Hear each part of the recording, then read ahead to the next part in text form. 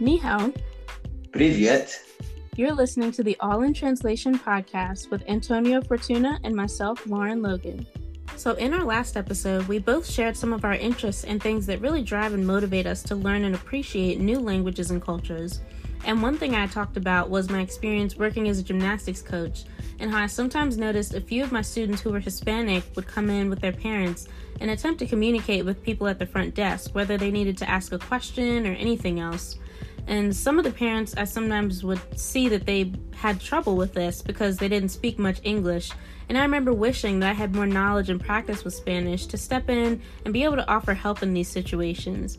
But after that episode, I remembered that I had used the word Hispanic to describe these students and parents. Within the last year, the term Latinx has become more of a buzzword to identify Latinas and Latinos, and that the term Hispanic is actually now somewhat offensive to some. So, Antonio, I wanted to ask your take on this new buzzword Latinx, since you're Puerto Rican and you bring a unique perspective. I think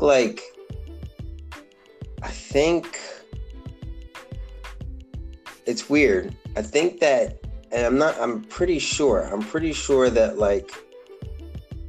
like Central American and maybe South Americans might not identify with Latino. Maybe the newer, maybe like you said, because of the internet, because of social media, because of that's a culture in itself, right? That's it's a new culture, for whether it's I want to say not so maybe some millennials, but definitely Gen Zs and stuff like that, Gen X, that's definitely probably going to be a blanket term for all what would have been Hispanic, Latino, or Latina, or I think that Latinx, that's definitely probably the term right now. Right. So, but the older generation, you're never gonna hear them saying that. Right. Okay. Yeah, it's hard. I would say it just to it depends who I was talking to. You know what I mean? It depends who I'm talking to. Okay. It's just it's hard to get it in my mouth. Not because I'm that stupid. Although when I first heard it, I was like, "What is that?" I feel like I'm a Latino robot. I just felt weird,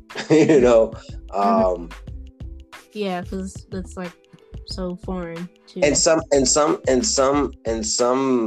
Latina women are get really offended by it because it kind of takes away who they are. Yeah, it's to be Latina is oh man, that's it has its own that's yeah, it's when you say Latina, if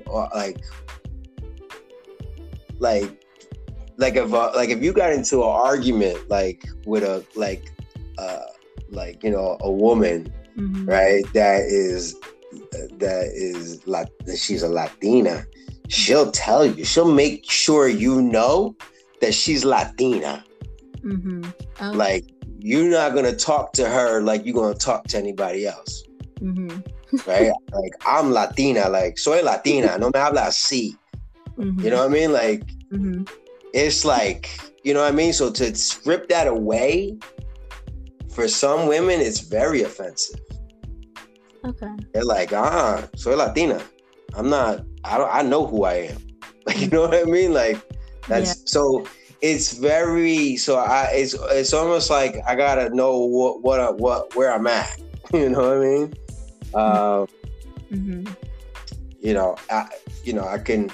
It's hard. It's hard for me to and then forget about it. I don't know, because I haven't been a part of those communities where it is it's not only acceptable, but it's expected. Because even for men, and I think that some of it is rooted in pride. Essentially all of it's rooted in pride. But even so is Latinx,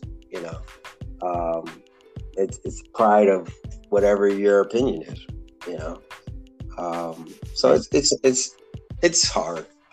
Definitely won't use that if you're talking to somebody that's 35 plus, like, unless they're in some kind of industry that demands it of them. I think it's safe to say that even we don't know everything there is to know within our own cultures. So that's why it's so important to maintain a level of cultural awareness, for our own cultures, but then also other cultures that are not familiar to us. There's always nuances that are constantly changing as the younger generations come up and shake things up and start using new lingo. So that's, cultural intelligence spreads more than just our own personal culture. So the question is, how can we gain cultural intelligence? What is cultural intelligence? I've heard it said that it's the ability to read in between the lines, to know those kind of social cues that are in context of the culture, or the culture that you're aspiring to learn a new language in, or just immerse yourself in that culture. And that can be, that can help you with everything from something as simple as getting help, like with directions. Now, you can learn a new language and learn how to, tell someone your location and where you're trying to get to. Maybe you're trying to hail a cab or something like that, and get from point A to point B. And you might be able to do that. With cultural intelligence, you'll be able to do that with an understanding of how people within that culture operate in those same situations, and how do they do life? Certain things such as even gender roles, or like I said, social cues that allow you to communicate in the culture the way that they would do on a normal day-to-day basis with each other.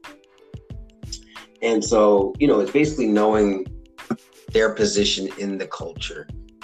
And just how to go about, like I said, communicating without just looking past the person, and really engaging with that person, not allowing yourself to use this individual as a means to an end, but to actually engage the person within their culture, just as their fellow neighbor would do with them on a regular basis. So Lauren, have you had someone to reach out to when you needed greater insight?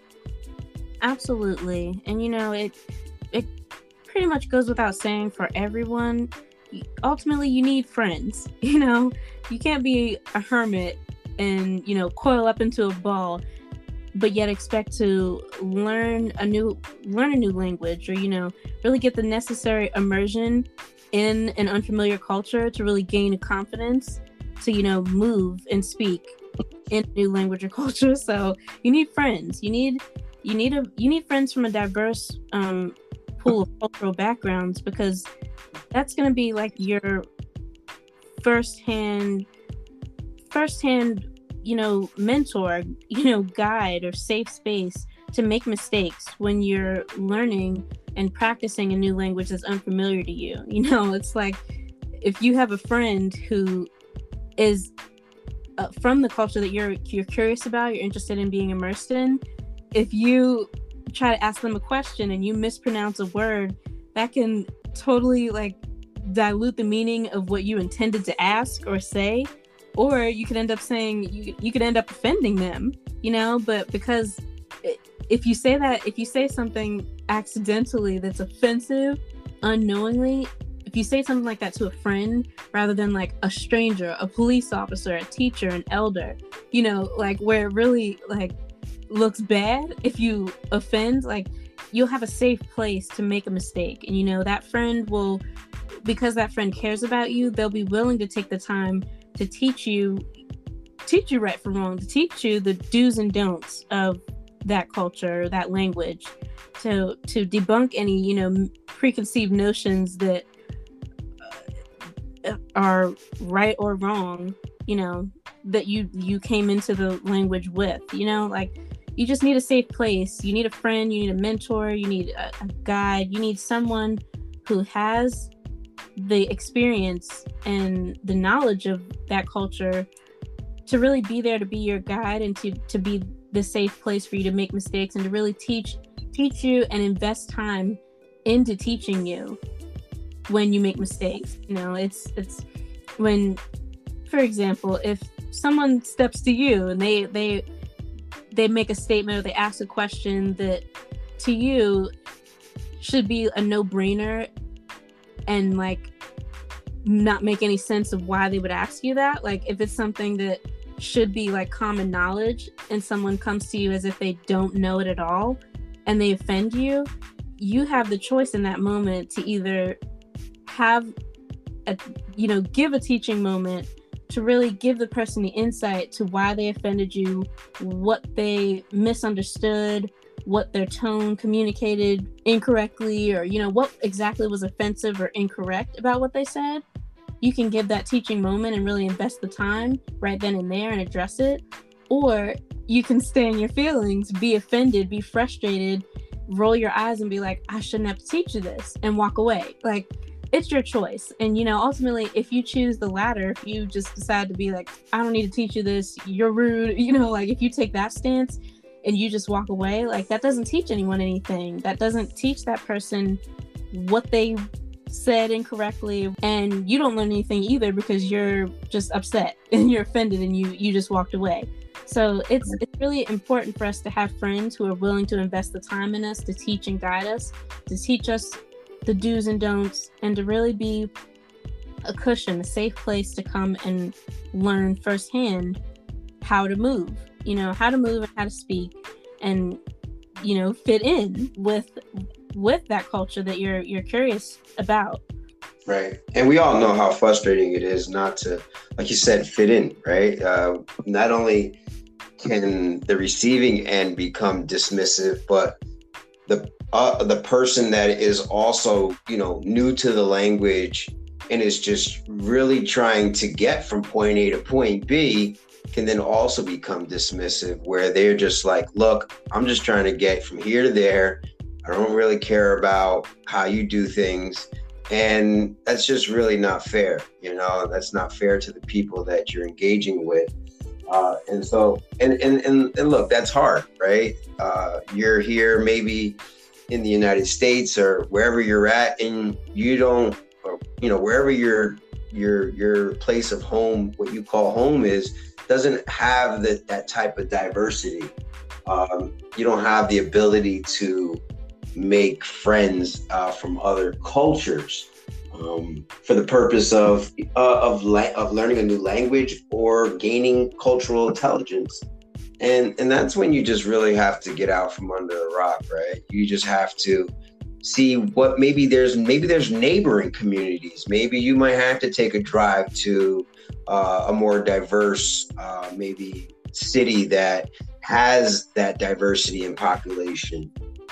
And if you live amongst those surrounding communities, those diverse communities, then you have to become intentional and engage people from different cultures that might be in a neighboring town or a neighboring city. Those are going to be, like, as you said, those are going to be like the people that you're going to be able to, invest time in, and hopefully that they'll reciprocate that and they'll invest time in you. They're going to be your number one resource. You know, don't waste your resource. And then listen, you might be somewhere that is remote, where you live is remote to, you know, something that is diverse, a community that is diverse.